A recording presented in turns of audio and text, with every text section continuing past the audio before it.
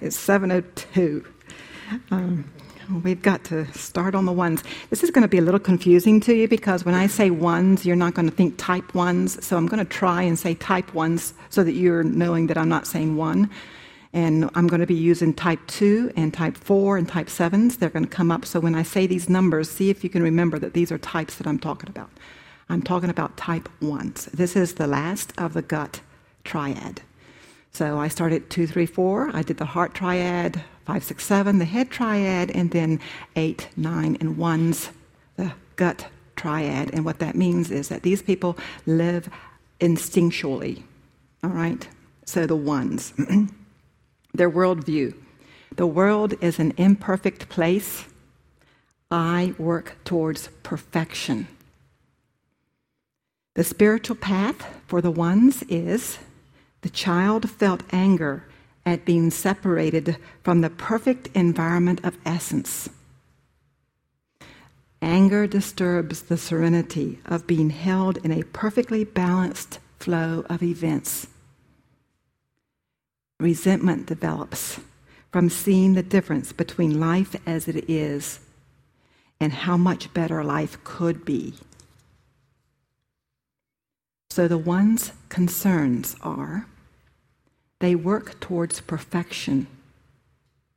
They avoid error and evil. Their self-denial causes anger, and unmet needs generates resentment. They find an outlet for this anger through correcting error and championing social causes.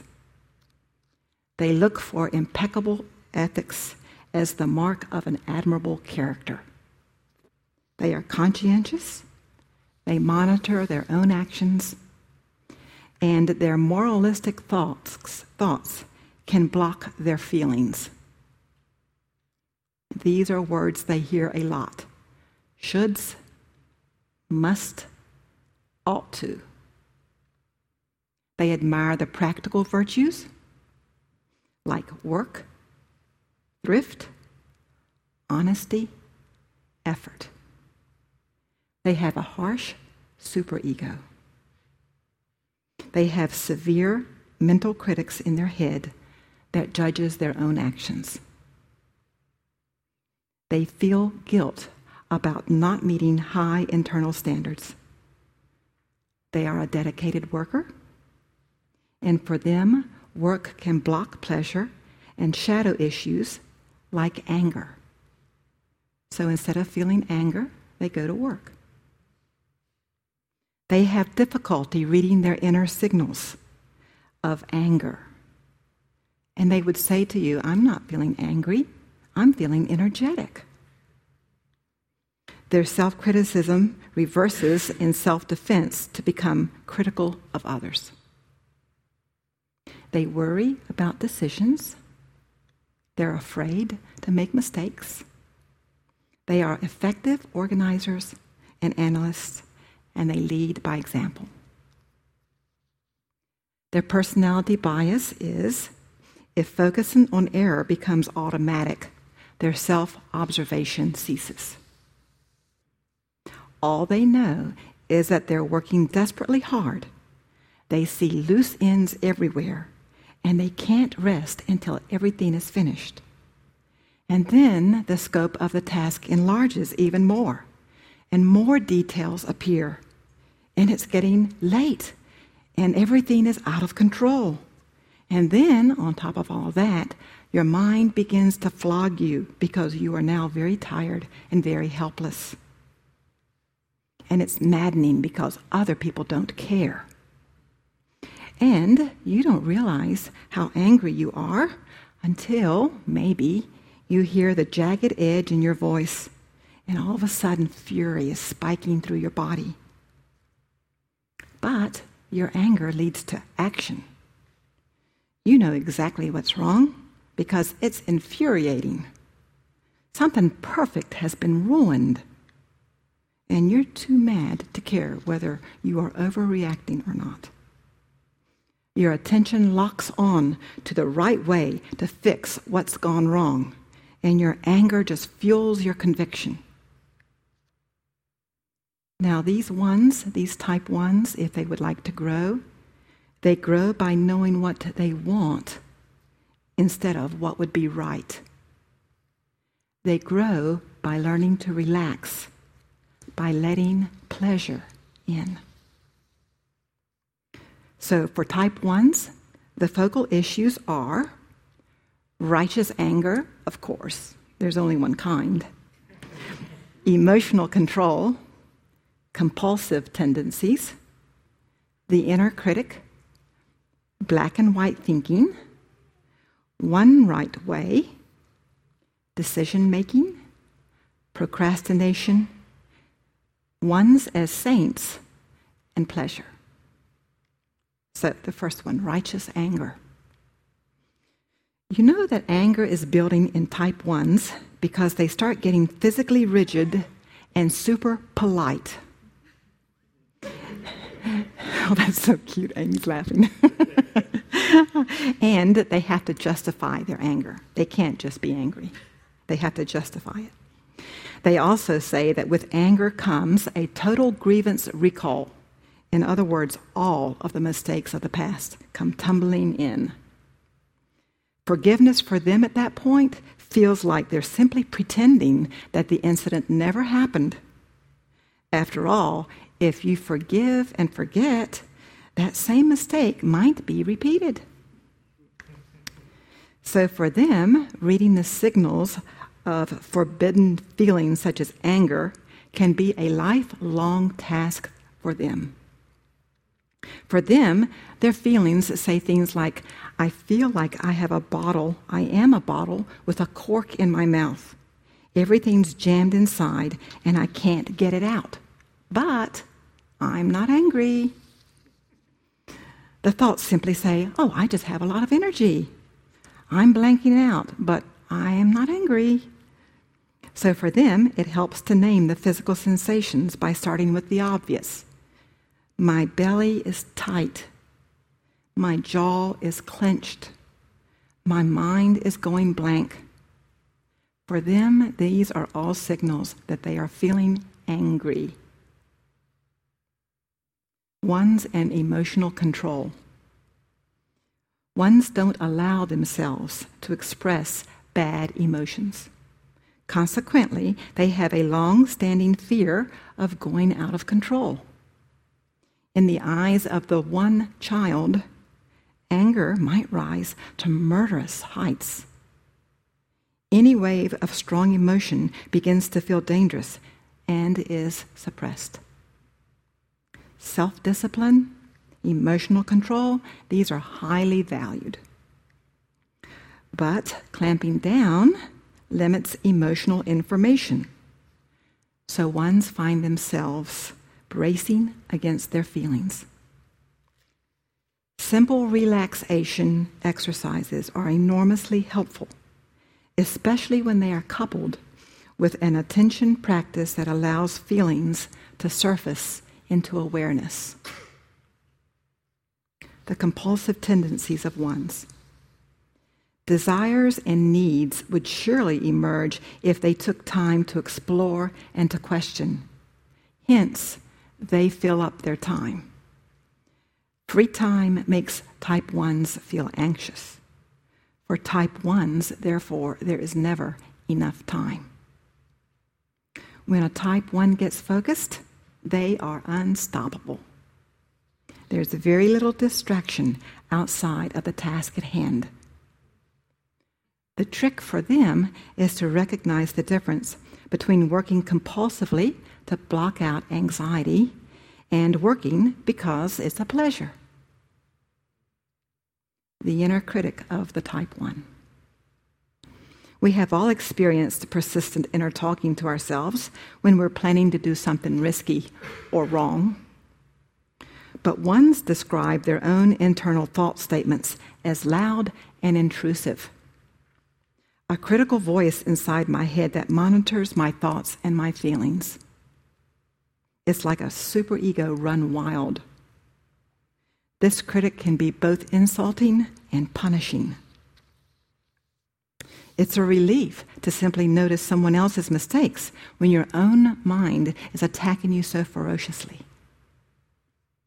This critical tendency is known as the judging mind. This judging mind is particularly insidious because it masquerades as giving good advice. Why question an inner voice that urges you to be a better person?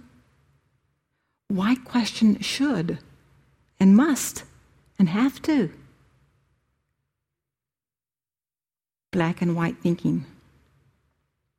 When error looms in the foreground, it replaces whole picture thinking. The relationship is either perfect or it is wrong. The job is either faultless or it's an embarrassment. A small omission can make the entire project seem mismanaged, and there's a compulsion to deal with it quickly. So a 20% error fills 100% of the mind of the one. One right way. You want things to be clear. You want to minimize the gray. You want the answer to be either right or wrong. You don't want to be swamped by possibilities. And you are not comfortable with multiple options. You do not like to make quick decisions, especially in a cross-current of information. Once a decision is made, you do not want to reformulate and open the question again. Decision-making, what if it's not right? The conflict between what you want and what is right makes decision-making difficult. A perfect choice, after all, would cover all of the angles. And the process will speed up if good enough expectations and reasonable deadlines can be set. Not the highest, not the best, but good enough to get into motion. Procrastination. Reworking the data to be totally sure doesn't seem like procrastination to the type 1. To the perfectionist, all she is simply mentally engaged. Action is on hold, and she's mentally engaged. She's not procrastinating. After all, she's simply trying to be clear, to make the best possible decision. But sometimes their meticulous and lengthy approach can make others feel quite frustrated. And the usual reaction is annoyance. Type 1s as saints. Now, some ones who do the right thing in their own eyes are not particularly self-critical. How nice is that? They don't get depressed. They don't feel guilty. And feeling established in the right, they compare themselves favorably to everybody else. Can I sign up? They're perfectionists who have gotten the inner critic off their back. Their lifestyle, their family, their religion, their career, they all make them feel morally superior. After all, good things happen to good people and bad things happen to bad people. And since their way of life is good, they feel no need to criticize or concern themselves about what other people think. Good luck on that one. Pleasure for the type 1. Paradoxically, pleasure for the type 1 makes them feel anxious. Responsibility for them replaces romance. Free time makes them worry. When a perfectionist realizes that work has replaced a promised pleasure, it helps to backtrack mentally to remember what you wanted before the shoulds blocked your feelings. Here are the thoughts. Lightning may strike. I may lose control. Then the work will never get done. And then the mind begins to bargain with fate. I'll only take 1 hour off. I've earned the right to play. And sometimes, if these are your thoughts, it helps to voice these thoughts to a partner. Talk to your partner. Security and risk. In secure life situations, the focal issues for ones are less intensely felt. Judgmental thinking diminishes. It's easier to relax. Multiple options seem less threatening. They might even think, let's do something different. Let's try something new. The shift to 7 happens naturally with a shift of scene. Type 1s are famous for being completely different when they're on vacation. They are undistracted by family responsibilities when they leave the house. A more playful and relaxed aspect of being emerges that shows many of the characteristics that are attributed to type 7s. It's not that the one turns into a type 7 in security or becomes a type 4 in stress. It's that the preoccupation of the security and stress points are acted out from the perspective of the one. For example, when 7's fascination with exploring multiple options is acted out from the one perspective, it's more like seeing the good in different points of view rather than getting lost in plans and dreams. So the high side of the security point is reported to be like finding a guilt-free self. It's easier to know what they want and to just do it. Decisions are easily made and are based on wishes rather than shoulds. Life is simply a whole lot easier. Now, the low side of this 7 position is reported as wanting everything and being very angry about the years of self-deprivation. A kind of rebellious counterforce is set up in which the now liberated one adopts a narcissistic worldview of gluttony, the passion for 7, and this is acted out through entitlements. Type 1s say that it can be difficult to be both critical and playful in the same day. They are either super responsible or they are a flake. The main task of 1s seems to be integrating the security and risk reactions rather than cultivating security over risk, which is the temptation. A developed 1 then embodies the unique direction found at 4, coupled with the ease and experimentation of 7 and the rigor of 1. Now, the early warning signs of stress show an intensification of the focal issues of 1s. The first reaction to stress is a tightening of the type's basic defenses. 1's free time becomes anxiety-provoking. Work becomes compulsive. Pleasure is eliminated from the schedule. The inner critic becomes increasingly punitive. Emotional control tightens. Anger rises. Right and wrong thinking intensifies, which adds to difficulty in decision-making and the completion of important tasks. This is a classic health risk if the stress continues. Now, the spiritual method, or the spiritual message, concerns adjusting the effort rather than rigidly following one right way. They have to adjust. If stress continues and it becomes clear that the focal issues aren't equal to the task, the reaction of the now ineffectual 1 strategy, the attention will turn to point 4. Again, the 1 never becomes a type 4, but the 4 preoccupations are experienced from the vantage point of the type 1.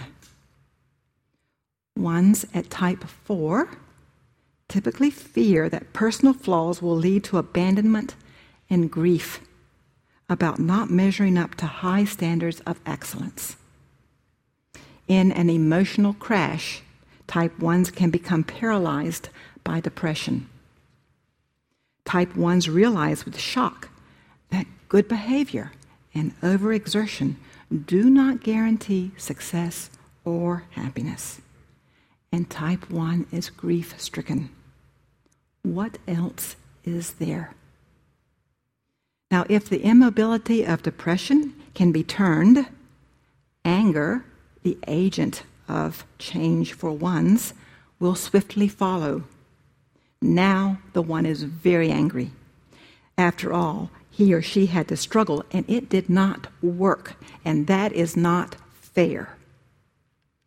Hopefully, there will be a re-evaluation of the one right way. And maybe the thought will occur that maybe there is another life path. It will help the type 1 to follow the anger trail and discover buried needs. So the high side of the stress reaction is the realization that buried emotional needs must factor into decision making. At point 4, what we should do is now less important than finding out what we want to do. This can become a very positive moment in the one's emotional life. By following the type 4 agenda of moving deeply into sadness and pain, type 1s in stress often examine questions of existence and meaning. What are my authentic feelings for others, rather than what ought I feel? What work inspires me, rather than what work I think I should do? What lifestyle would animate me rather than pacifying the inner critic? These are forbidden questions for the type 1. What do I want rather than what should I do? Paradoxically, a crucial positive change emerges under stress. Many ones report that they discovered their true work and their true emotional nature during periods of loss, when they were forced by circumstances to dip deeply into the terrain of feeling. The low side of the 4 is self-absorption and depression. Now, if you live with a 1, it would behoove you to remember details because they are detail-oriented. They appreciate small gestures. They appreciate you being on time. They like the fact that you remember names and that you introduce people appropriately. They like it when you speak respectfully, and they don't like it when you make you or anybody else look foolish. They like it, and they like it when you compliment their thrift, their effort, and their dependability, but don't expect any compliments in return. Cultivate your character. Admit error immediately. Admission clears the air and prevents resentments. And remember that ones always need to be right, and so there are always 2 right ways. You can and are allowed to maintain your own interests because type 1s will work long hours on their own. And once committed, they dig in. Now, so paradoxically, although type 1s are the Enneagram's critics, they shatter under criticism. And appearances mean a lot to them.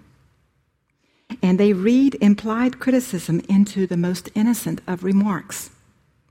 "You look great tonight," or "What a nice outfit," can be read to mean, "I didn't look great on our last date, and I probably should get rid of whatever it was I wore." And for them, unexpected criticism can be terrifying because it implies that their inner critic failed. Any implied criticism sets up an immediate discomfort, which is quickly followed by a wish to improve, a justifying explanation, or a counter-accusation that points the finger at someone else. Fear of rejection is relieved by shifting blame elsewhere or judging back in self-defense. If you live with a 1, you have to relate to his or her critic as well. It can feel like you are living with 2 people. You learn to recognize the facial tension when the inner critic takes over. By not asking, the type 1 is immunized against rejection, but this causes the partner to feel bad because they were not able to guess correctly. Ones have to be educated to the fact that a spouse can have both good and bad points and still be a good person, and that everyone has rough edges. Committed to perfection, ones believe that good relationship should consistently produce only good thoughts and only good feelings. And if they have any bad feelings, then they are either wrong, or the relationship is wrong, or they feel guilty because they felt unhappy. That the way out is to appreciate the relationship as it is, to see the good in both the struggle and the success. So perfectionists not only suffer for the faults of themselves, but they suffer over the faults of their spouses. They feel responsible for their loved one's errors, while at the same time they feel guilty because only a bad person would be angry or disillusioned or sad about relationships. Bless their hearts. Whew. All right. So the signals that type 1s send. All right. The type 1's criticality and superior stance can make others feel inferior, rejected, defensive. But to the 1, in their minds, criticism is a compliment. After all, it's proof that they care. But their emotions have to be controlled, and their perfectionism sidetracks pleasure and spontaneity. Their partner can feel the force of one's anger and control, even when it is not explicitly stated. The partner can feel that they are punished by unspoken criticism without even knowing what it is they have done. The mixed messages that they send. So, type 1s repress their real needs by focusing on what should be done. So they don't focus inside, they don't focus on their feelings, they don't focus on their needs. Instead, they very conveniently focus on what needs to be done. Therefore, when they look most committed is when they are launching into a corrective course of action and when they seem most determined to set things straight. They may be focused on should and must rather than on what they really want. Perfectionists can sometimes confuse their own self-serving actions with an objectively correct position. For example, if a 1 likes to cycle, then suddenly bicycles are the right way to get around town, and other means of transportation are wrong by definition. So, we got that one figured out. Just listen to them. They'll tell you. So, 1s will say and will tell you that it's hard for them to read their own anger signals. They say that instead of feeling angry, they often come up with a false solution that replaces anger with better feelings. In other words, they might be feeling anger, but here's what their thoughts say. She's really a wonderful woman. I think I'll bring her some roses to show her how much I appreciate her. Thereby, they completely bypass any emotions that they have at all. They are not aware of that their own thoughts lead them away from unacceptable feelings. They simply find themselves doing the right thing. 1s also misinterpret the feelings that they do feel. The thoughts say, I am feeling so energetic today. I am getting so much done. I am getting all kinds of things straightened out. But others instead will hear a string of critical comments. Their thoughts are saying, I'm getting a lot organized. But for everybody around them, the comments are sounding very barbed. And what others see is a stoic presence, someone who is tight-lipped, visibly tense, and emanating a silent judgment, who will truthfully tell you in a polite, clenched, rising tone, nothing is wrong. 1s are often shocked when people are offended by their anger. Their thoughts are telling them, I'm just being clear and precise. What's their problem? Now, ones who can observe themselves report that the emotional rush is a first signal that something is getting wrong. There's a feeling of certainty, of being unequivocally right, which may well be a signal that their anger is rising. They would do well to enlist help, and this helper's job is to help them spot the sign of rising anger. Now, ones also give positive signals. They will challenge you to correct action. They will challenge you to correct effort. You can count on them. They will keep their promises. They will accept responsibilities, and they will make things right. And the buck stops with them. They value right action for its own sake without expectation of any benefits. Virtue for them is its own reward. They can inspire you, and they will show you the joy of a job well done. Perfection of skill, of effort, and character can lead to self-reliance and an independent life. They project ethical idealism, and they will push you to embody the ideal. And they are in touch with the practical areas of life: health, home, honesty, right livelihood, and good fun. We will end with the symbolic country, color, characters. The symbolic country is Switzerland.